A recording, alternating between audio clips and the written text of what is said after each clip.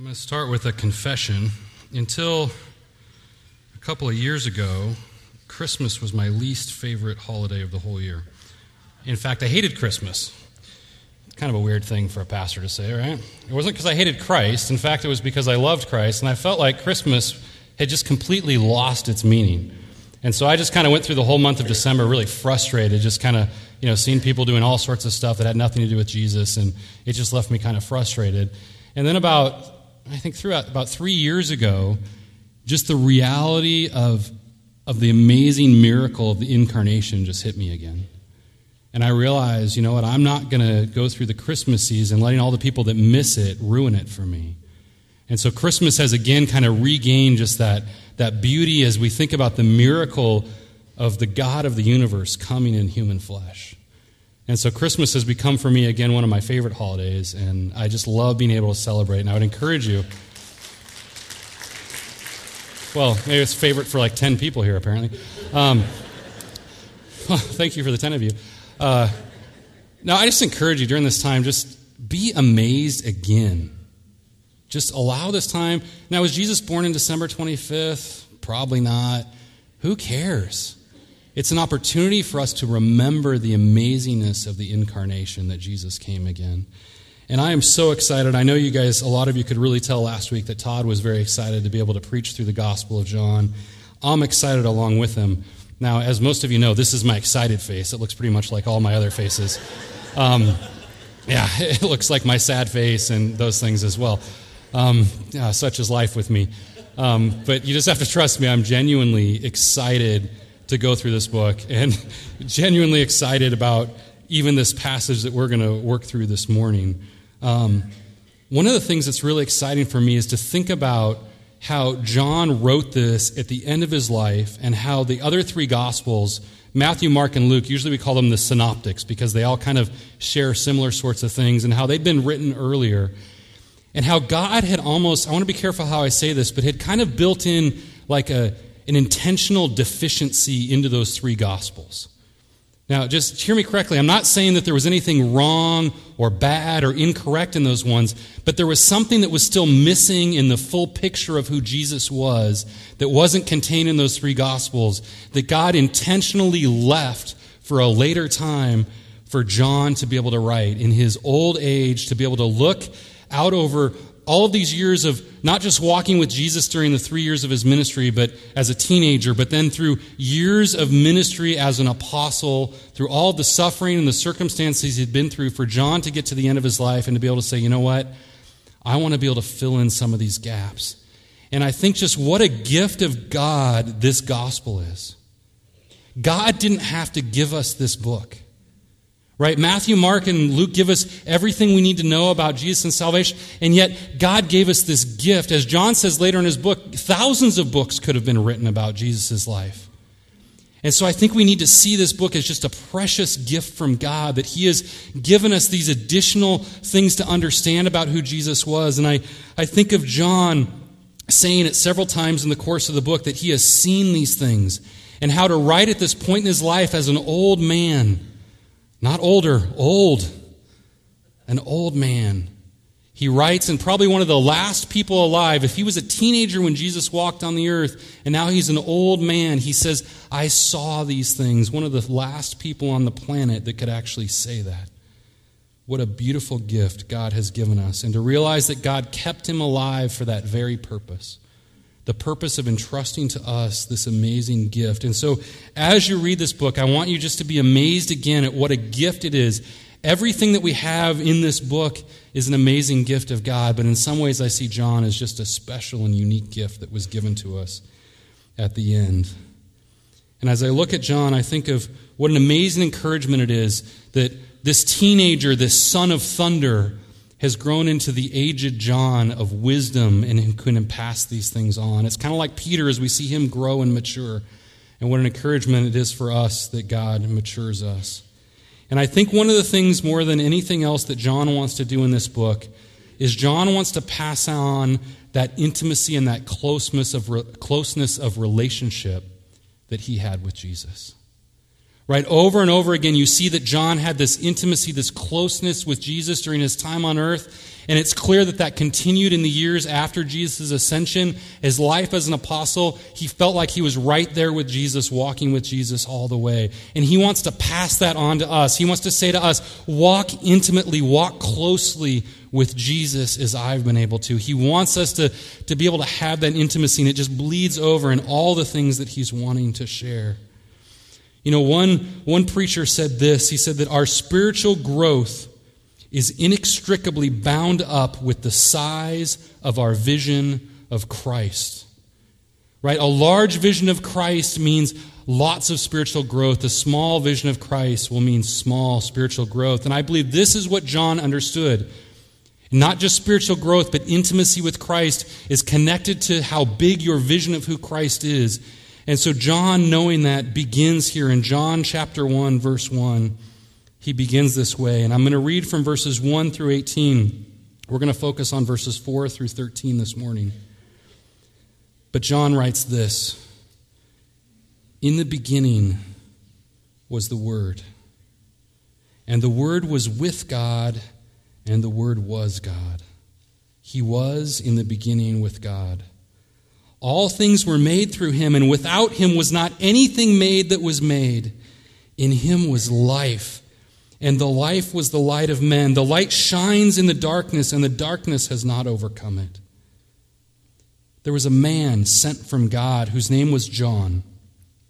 He came as a witness to bear witness about the light, that all might believe through him. He was not the light, but came to bear witness about the light. The true light which enlightens everyone was coming into the world. He was in the world, and the world was made through him, yet the world did not know him. He came to his own, and his own people did not receive him. But to all who did receive him, who believed in his name, he gave the right to become children of God, who were born not of blood, nor of the will of the flesh, nor of the will of man, but of God. And the Word became flesh and dwelt among us. And we have seen his glory, glory as of the only Son from the Father, full of grace and truth. John bore witness about him and cried out, 'This was he of whom I said, he who comes after me ranks before me, because he was before me.' And from his fullness we have all received grace upon grace. For the law was given through Moses, grace and truth came through Jesus Christ. No one has ever seen God, the only God, who is at the Father's side. He has made him known." Let me pray. Heavenly Father, thank you for the gift of this book. But thank you even more for the gift of the Word of your Son, come to make you known. God, I pray that this morning that your Spirit will be at work. Speak through me. Work in the hearts of all of us here. Lord, we thank you so much for all that you've done. Our desire is to love you in return. Use this time together to make us greater lovers of you. In the name of Jesus, our Savior, we pray. Amen. Now, just kind of a note here about this prologue, this introduction in verses 1 through 18. John introduces all kinds of concepts that he's going to develop out later in the book. It's typical for an introduction of kind of any book that you read. Introduces all sorts of concepts that are going to be developed out all later in the book. Now, in the introduction, you can't explain all of the details of all the concepts that you introduce, right? That's the point of the book. And so there's going to be a number of things that both from Todd last week, Todd next week, and me this week, that there's concepts here that we're not going to fully develop, because really that's the point of the rest of the book. But John is introducing all sorts of different things here, and I just want you to realize that in the hints of these various things, that you will see them develop out over the course of the book. And I would encourage you, if you haven't been already, to begin just reading this book. Read it over and over, and you will watch how these things kind of develop. And so if you were just beginning to read it for the first time, you wouldn't get the depth of what John was doing until you've read the book and you come back and start again and you realize, like, oh. You know how sometimes you watch a movie and then you watch it a second time and you pick up all these like foreshadowings and all these things that are introduced early on that you missed the first time through? It's kind of like that with the prologue. But if we kind of took each topic and preached all of what it was, there wouldn't be anything left for the rest of the book, and it would take a really long time to get through the prologue, so we're not going to go there. So beginning in verse 4, We're going to see a couple of these things already. He said, in him was life, and the life was the light of men. And light and life are going to be two of the things that John is going to bring up over and over again. And in most of the book, the ideas of light and of life are connected with salvation primarily. Life is spiritual life, resurrection life, right? That sort of thing, eternal life. That's the way John's going to use this concept over and over. And light is like wisdom and understanding, the thing contrasted with darkness, which is the evil, the world, and it's light and wisdom that brings that salvation. So it's all connected with that. But here, the interesting thing is, coming out of, remember last week, verses 1 through 3, he's making the point that Jesus is the one who was at the beginning, at creation, who made all things. Right? Verse 3, he has just made it explicit. All things were made through him. Without him was not anything made that was made. Not one thing, he says. Right? So he's talking about Jesus as the creator. And so I think the first way John would want us to think about these verses is to think about Jesus as the one giving life as the creator at the beginning. Right? That in creation, he didn't just make a static world that was dead and just made up of stuff, but it was actually made up of living beings, that he breathed life into it. And he wants us to see that in Jesus, we should see the one who breathed life into the very creation at the beginning. And then as he begins to talk about light, I think we should think of Genesis 1, verse 3, right, where God said, "Let there be light," and there was light. That the first thing that we should think of in reading this is as Jesus as the one who was there at the creation that brought light and brought life to the creation. But then John, he likes to do these things where he leaves things kind of vague so that you can see that, but you see something else going on. And so you see that there's some other stuff that's going on here, that he wants us to see Jesus as the original source of life and creation, but he's also hinting at us the way he's going to develop that Jesus is now the one who is initiating new creation. And that Jesus, as the one who was the creator not only at the beginning, but as the initiator of a new creation, is the one who is bringing life into this new creation and is bringing light into this new creation. And he's hinting at the way that he's going to develop it out in the course of the book. So verses 4 and 5 really kind of stand as this hinge between Jesus as the creator, as the pre-existent, eternal one who brought everything into existence, to this Jesus who came to earth to bring life and light to men. It stands kind of in between and wants to bridge that gap for us. And he says that all men, he was the light of, I think the best way to read that would be that he was, verse 4, the light of humanity. That Jesus has built into his creation. Paul explains it more in Romans 1, but he has built into his creation a degree of light and understanding of who God is. That all men, all of you here have a sense of who God is and in his power and in the beauty of his creation and in all those things because of what he has built into all of creation. You see, some of you may suppress that reality, some of you may mock it, while others of us rejoice in it, but the one thing you cannot do is deny it. That in all of creation, he shows who he is. Now, verse 5, depending on what translation you have, you might have been like, hey, that's weird. My translation says something different. At the end of verse 5, the ESV says the darkness has not overcome it. Some of your translations may have not understood it. Now, the reason is that the word that's used there is very similar to the English word master or grasp, which can be used in two senses, right? I can say that I've mastered someone, or I've grabbed a hold of someone, or grasped someone, and there's kind of a sense of like domination and overcoming, like that's why the translation goes that way. But I can also talk about grasping a subject or mastering a subject, right? You see how the word can be used both ways? It's the same way here. So is it saying the darkness has not overcome, like grasped and mastered in that sort of way, or has not understood it, is the way like the NIV and some other translations put it. And I believe he's doing the same sort of thing that he was doing earlier with light and life, is that he's wanting us to see a little bit of both here. You see, he's wanting to continue this creation motif, this idea that the light shines in the darkness should first of all take us right back to Genesis 1:3. Right? In the midst of all the darkness that was there was no light. God spoke and light shone in.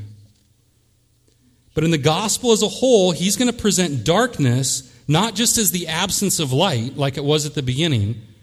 Right? It's talking about at the beginning of creation, it wasn't that the earth was completely evil and God somehow spoke some good into the... He's talking about just darkness and light came. And so John's talking that way, but he's also talking in the sense of darkness as kind of the evil atmosphere, right? That people love darkness. That's the way he's going to talk about it. And that's a pretty familiar analogy. Lots of different kind of religious contexts use that. And so he wants us to see that Jesus is also, he's hinting at this and kind of indicating for us that Jesus is the one who also has overcome the evil atmosphere of this world and the evil forces of this world, and that they have not overcome him. You see, there was an idea that was developing in John's day, which you still see predominant in a lot of people's thinking, and that is that kind of evil and good, darkness and light are kind of equal forces that are fighting with one another. And some people call it dualism. It was kind of a form of different religions, and it's pretty predominant that, they're kind of evil. And sometimes even the way I think sometimes we think about Satan is it's like he's almost as powerful as God, maybe a little bit lower. And instead, the biblical worldview is that no, God is dramatically stronger. And he's wanting to begin to combat that idea and say that no, there is no, it's not like this battle that we don't know who's going to win, but instead it is that the light overcomes the darkness. Now, in verses 6 through 8, I got to be honest with you. The first time I read through this, I'm like, what in the world is this doing here?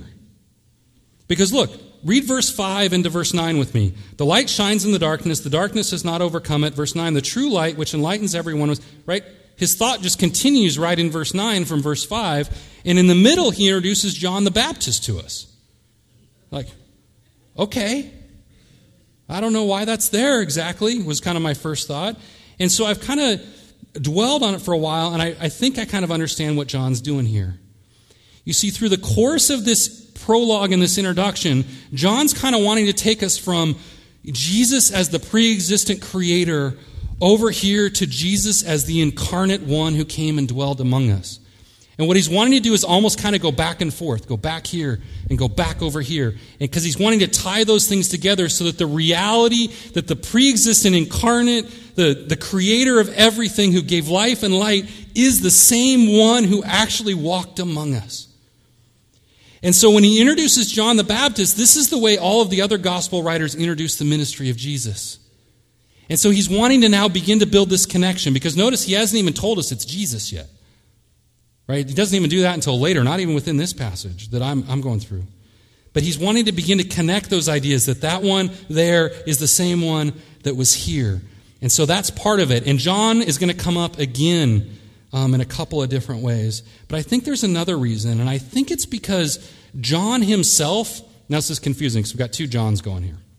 Okay, John the writer, I believe, was probably, when you get later in chapter 1, you see two disciples of John the Baptist get introduced to Jesus from John the Baptist, and they leave John the Baptist and go and follow Jesus instead. One of them is Andrew, Simon Peter's brother, and he goes and gets Peter, right? And the other one doesn't get named. And most people believe that that was John, the gospel writer. So I think what's going on here is John's even kind of drawing in some of his own personal story. That the way that he was introduced to Jesus was through the ministry of John the Baptist. That John, the gospel writer, was probably a disciple of John the Baptist who was then introduced to Jesus through him, and that's kind of how things play out. So I think that's what's going on, is he introduced us kind of to the personal aspect of this story, right? So we've gone from the Word was with God and created everything to now he's the one who I was personally introduced to in this way. Now he says a couple of very important things about John the Baptist here. Well, first of all, notice he never calls him John the Baptist. It's interesting to me that for John here, he doesn't care about the fact that John was a baptizer or even that he baptized Jesus himself. For him, there is one important thing about John, and we'll see that in a second. First of all, that he was a man sent from God. You see, John the Baptist was one who was commissioned by God to play a specific role in the ministry of Jesus, and that's what he tells us right here, was to bear witness to Jesus. And you see, John has a way of emphasizing things that's pretty straightforward for us. He emphasizes things, right? He says them once, and then he says them again right after. And he says it right here. He came as a witness to bear witness. It's like, well, yeah, it's kind of redundant, John. Well, yeah, it's because he wants to make the point. This is why God sent him. He was commissioned, and you begin to see he's building like this courtroom imagery of like witnesses and testimony, and he's saying John is kind of the first one who's introduced as one who is a witness of Jesus being the true Messiah, the true Savior, the one who would come to save the world. And you see, I think it would be better if we're reading John's gospel to call him not John the Baptist, but John the Witness. Because that's the way that he views him, is that his main responsibility was not to be the one who dunked Jesus under the water and baptized him, but his main responsibility was as the one who would witness to and testify as to who Jesus was, to give evidence into the truth of who Jesus really was. You see, John, over the course of this book, is going to develop 7 different witnesses for us. Is this, he builds this case as we're in the courtroom, and he's trying to say, Jesus is the true Messiah. Here's the ones that he's going to call to the witness stand. He will call the Father and the Father's witness to bear as to who the Son is. He will call the Son himself to bear witness to who he is. The Holy Spirit will come to bear witness of who he is. The works that Jesus does come to bear witness as to who he is. Scripture bears witness to who he is. All of those whose lives are changed by Jesus bear witness to who he is. And finally, for John, John the Baptist is one who bears witness to who he is. And this idea of testimony or witness puts us into that legal setting, and we begin to realize the seriousness of what John's trying to do. You know, it's one thing when we sit around and kind of just, talk about stuff, and we can say all sorts of stuff. You might play devil's advocate. I got a friend that's one of his favorite things to do is always, be contrary and kind of. But it's a different thing when you get up on a witness stand and you raise your hand and swear to tell the truth and nothing but the truth. That what you say at that point is different than what you just say in everyday conversation, isn't it? And John's wanting us to think about what he's writing in that sort of a context, that he is bringing a case to bear as to why Jesus is the true Messiah. And remember, what's the point of testimony or witness? It's to establish what is true and what really happened, right? That's why we have testimonies. That's why we have witnesses, why we have multiple witnesses. That's what John's trying to do, is to establish truth about what really happened and who Jesus really was. The second thing that testimony does is it causes a person to commit. When you take a witness stand, you can't waffle back and forth. You can't play the games that we play in everyday conversation, right? On the witness stand, everything you say is on the court record. You can't just say, oh, well, I didn't really mean that. I was just kidding around. No, it forces you to take a position. And I feel like what John is saying here is that God the Father has taken a position with regard to Jesus Christ, and that is that he is his Son and he is the Messiah. And that John the Baptist took a position and committed as to who Jesus was, that he was God incarnate, that he was the Messiah. And I feel like what I would hear John asking us at this point is to say, will you commit? Are you one who is willing to witness to who Jesus is, to testify with your life and with your words who he is? Are you willing to make that same sort of commitment? Are you one who bears witness? But then he goes further. You see, John's purpose with his ministry wasn't just to give testimony, but it was that testimony might result in something, in verse 7, that all might believe through him. You see, the point of bearing witness, the point of testimony is to bring people to this point of, and I believe Todd talked about it a little bit last week, but the idea of belief here is primarily related to like the idea of giving allegiance to. It's not just kind of in my head saying, oh, okay, yeah, I believe Jesus was that. But it's saying, no, I trust him, I'll follow him, I give allegiance to him. I believe it in that sense of I'll actually give my life for it. And he's saying that was the purpose of his testimony. And I believe, again, both Johns would want me to say to you, do you believe in that sort of way? Do you give allegiance to this Jesus? Not to some Jesus you've made up, but to this Jesus. The one who was the creator before all things and who came into the world. Do you give allegiance, and are you willing to follow him? Now, verse 8 seems to be related to the fact that some people had exaggerated who John the Baptist was. had started to think he was the Messiah, and maybe some of his disciples were kind of jealous of Jesus and were trying to elevate him. And so John, although he's obviously values who John the Baptist was so highly, wants to make clear that he was not the Messiah, and so he's pretty blunt. This is typical of John. John's a fairly blunt guy. He was not the light. Okay, if there's any question, there it is. He was not the light, but he came to bear witness about the light. It's like, got it? Okay, I've said it twice before. I'm going to say it a third time. You guys got it? He's not the Messiah. This is who he was, and this was John's role. And it's interesting. John the Baptist is just such a great figure as you watch him be willing to play the role that God had for him as the forerunner and not wanting to try to be the light. He wanted to make sure that he knew that the right one, and he was pointing people to the right one, but once he did, he was more than happy to step into the background. And I think there's a lot we could talk about there in terms of us being willing to play that sort of a role. Are we willing, as God calls us to simply be a mirror that points people to someone else? Or do we always want people to look at us? Are you concerned with getting credit for things? Because someone like John didn't care about getting credit for anything. He wanted God to get the credit. Are you content with being one that people sees through and instead sees God? Are you content with the reward that God will have for you when he says, well done, my slave? Now he calls us friend, he calls us children, but he'll say, well done, my slave. Are we content with that? John, we could go on about that, but we don't have time. Verse 9, John finally starts to get to this point. The reality that we've been looking to, that this word, the word has now come into the world. Jesus, the true light, right? It's establishing of truth. That's why he's bearing witness, is so that we will understand that Jesus is, as he says in verse 9, the true light. Not a false one, but a true light which enlightens everyone. Again, like in verse 4, it says that Jesus has come and has given light, understanding to everyone. In Romans 1, Paul explains that out in much more detail. But the amazing thing, the main point that he's making here is that this true light, the Word, the one who was before all things, was coming into the world. The world that he made, the world that he made by the word of his power, the world that he has constructed everything, he's actually coming into that world. And if you think about it, you're thinking like, okay, what's going to happen when the one who created the whole world actually comes into that world?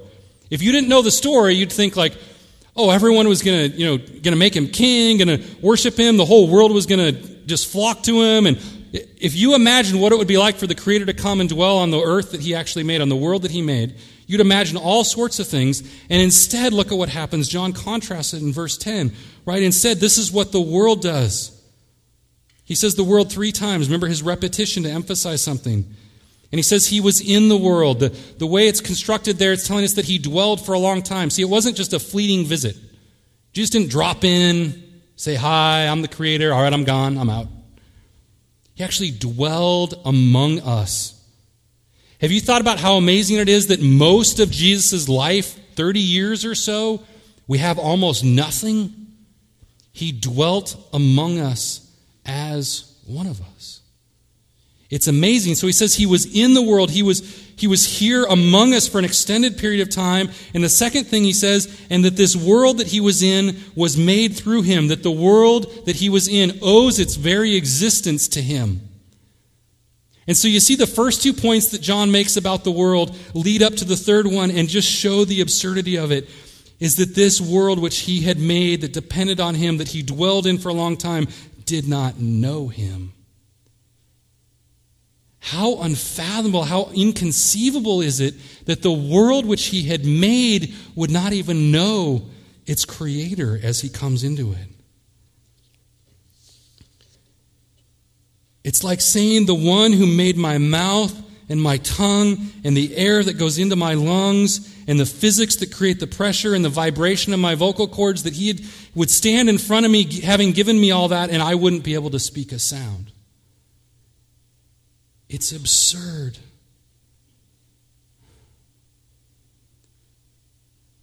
When he says they did not know, the world did not know, or some translations say recognize him, it's speaking of more than a simple intellectual understanding. It's that idea again of an intimacy, to know as a friend, to be in right relationship with. They didn't know him. him in the right way.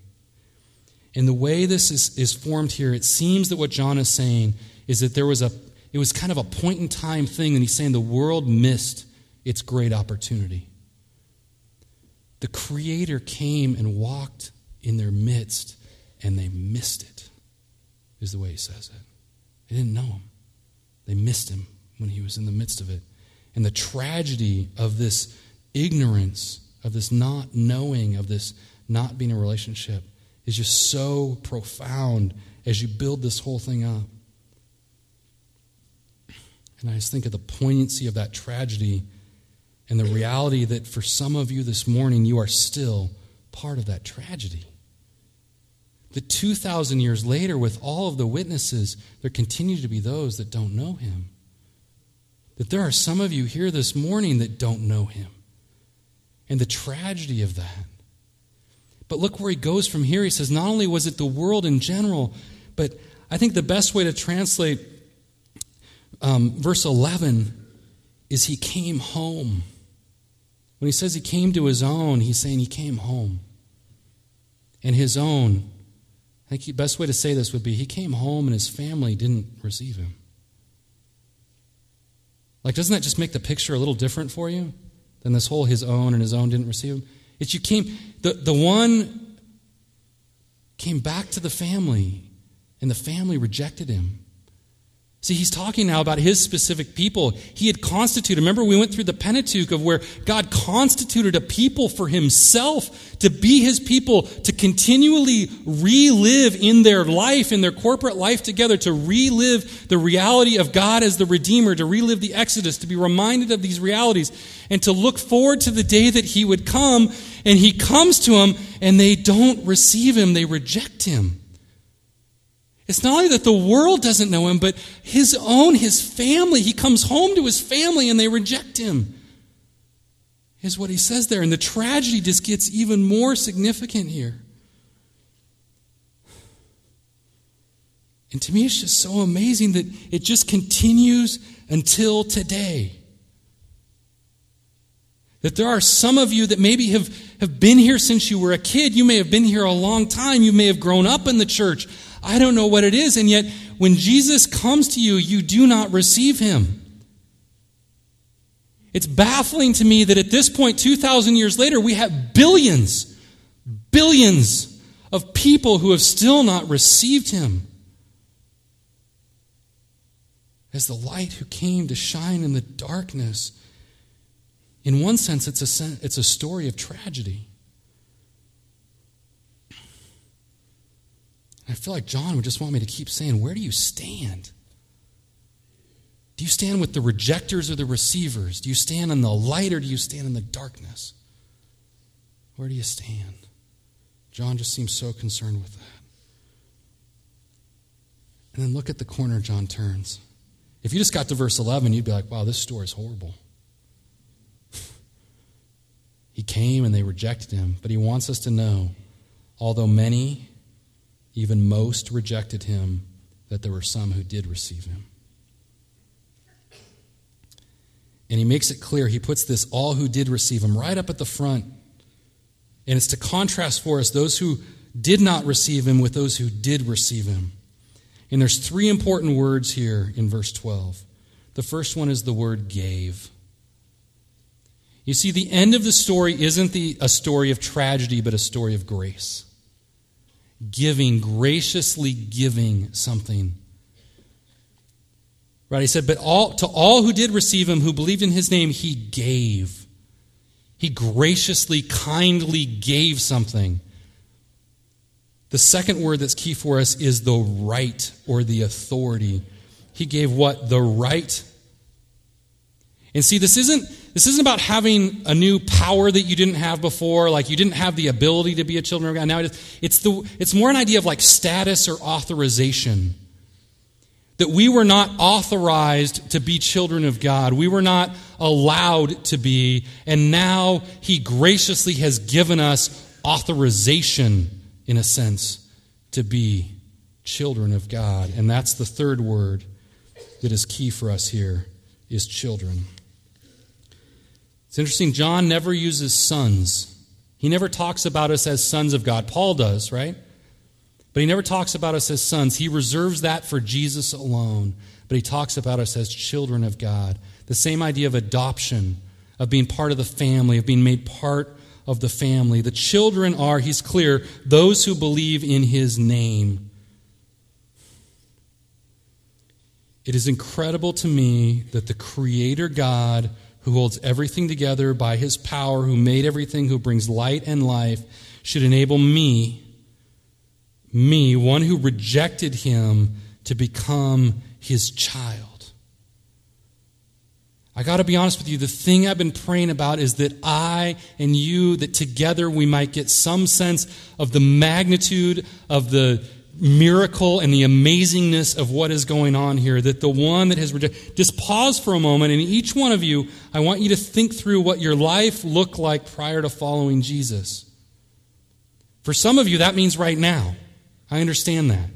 But think back, what does your life look like apart from Jesus? Think of your failures, your rebellion, the way you responded to him, the things you said about him, the things you said about his word, all the things you did that brought shame on you and on your family, all the things that you did that nobody knew about, that you did in secret. You think about all those things and who you were and what you deserve apart from Jesus. And now I want you to think that he has taken you from all of that and adopts you into his family. He doesn't just let us go to heaven. He doesn't just kind of give us a couple of things. He actually adopts us into his family. We become part of the family of God. I mean, I would have been fine if he just made us a slave and brought us into his kingdom for eternity and we'd just be a slave. But he says, no, not only that, and over the course of this book, that's where John, just the intimacy that John had with Jesus, he wants us to see, where it starts out as we were slaves to sin and we become slaves to God. And then through the book, he says, no, I no longer call you slaves. Now you're friends. And what does a friend do, right? He says, but no greater love has a friend than this, that he dies, right? And then he says, no, you're not only friends now, you're actually brothers. You see the progression there. And he brings it up right here at the beginning of the book, that we become children of God. That is what we are now authorized to be. And it's amazing to me, through the course of the book, you're going to see how many people didn't want that from Jesus. They wanted some bread. They wanted some food. They wanted to know how they could do things right. They wanted maybe to even kind of be with God for all of eternity, but they really didn't want the whole thing. They wanted things from God, but they didn't want relationship with God. And I think there are some of you this morning that came because you wanted something from God. You came here because you wanted something from him. And instead he says, no, I want you to want me. I want you to be my child. I want you to be in my family. I want you to be in relationship. And that's what he's calling out to you. And all that stuff that you think you need, he provides for you as a member of his family. But don't mistake that for what he really wants for you. You see, it's amazing. Later he says to the Pharisees in this book, he says, you search the scriptures because in them you think you will find life. And he goes, but you've missed it. The scriptures testify of me, and in me you find life. I can't tell you how many of us miss that. We're looking for it in all the wrong places, and he says, no, it's in me. And look at the simplicity of how we get this. Contrasted with all the complications of all the various ways people say, this is how you approach God. These are the things you do. This is what you do first, and you got to do that, and then you got to do this thing, and you got to do all these sorts of things. And he says, no, it's just simplicity here. You receive him. You believe in his name. That's going to be John's mantra through the book, because that's why he wrote it. I want people to believe in him. That was John's heart's passion, was that people would believe in Jesus. Now, the idea of his name is something that's so different for them than it is for us. We use the word name as just kind of a simple way of referring to a specific individual, right? Oh, Josh Walker, okay, that's just a way of referring to me, that's my name. For them, the idea of name was a way of kind of encompassing all of who the person was, their reputation, their character. Those are words that get closer to what it means. But when he says that you believe in Jesus' name, it's not talking about just believing the name Jesus or even that he, kind of came and walked on the earth. But it gets to the heart of why John is writing this gospel in the first place. It's that we should believe in Jesus in the fullness of who he is. And so John writes this gospel so that we might really know the fullness of who he is and therefore truly believe in his name. Right? Too many people go through life and we kind of constantly have to be reconfronted and rechanged on these things because we start to believe in a Jesus that we've made up. We start to make up all sorts of things about who this Jesus is, and he's writing to say, no, this is who the Jesus really is. He was the creator, and he came and he did these things, and this is what he was like, and these are the kinds of things he said, and you need to believe in that Jesus and receive that Jesus. And John ends in verse 13. He gives kind of a threefold way of ways people think about the way that they come to God. Born not of blood, nor of the will of the flesh, nor of the will of man. And he's getting at a bunch of different things there. But if you want, the easiest way, I think, is just to encompass every way that people think about coming to God. Based on my inheritance, because, I'm one of these kind of people, and so these kind of people have always been saved, to it's because I chose to, and I did all these sorts of things. And he says, no, I want to contrast all of that to you with one thing, that there is only one way that we are born, but of God. You see, anytime someone comes to believe in the Lord Jesus Christ, it is an act of the will of God in their hearts to change them. It's nothing else that can get us there. You see, it is only an act of the will of God. And what a miracle that God acts in such a way to change us. So as we conclude and we look at this passage, I just want you to see on the one hand, Jesus as the cosmic creator who has made all things, who brings life and light. And John says, I want you to have, as this aged one, I want you to have this accurate view of him. So on the other hand, you see that he is the one who came into the world so that we might believe in him and be adopted into his family. John wants us to know we can have intimacy, family intimacy with the creator God of the universe. That's a pretty profound thing. My mind just swims trying to just grasp the magnitude of that.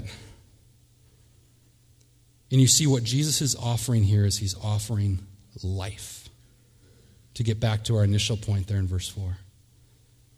He offers life. He is the original creator of life, and as the one that initiated new creation, we will see over and over that he is offering life. Spiritual, eternal life, and he's offering it to all who will believe in his name.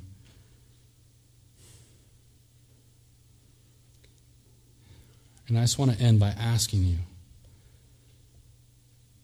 are you looking for that life in the darkness? Are you looking for life in all of the other things that are out there? Where are you trying to find true life? Like we all know we need it, and we all know when we don't have it. We all know when we're living death lives rather than life lives. Where are you looking for it? Because Jesus says, I'm the only one that has it. Come to me and receive me. And sometimes even as followers of Jesus, we forget that and we start looking to the darkness to give us life. And we think that we're just going to have that life, and we think of that life as something that starts when we die. Kind of like the way a lot of people look at retirement, like, I'm just going to work and I'm going to struggle and have this miserable life so I can have this great retirement.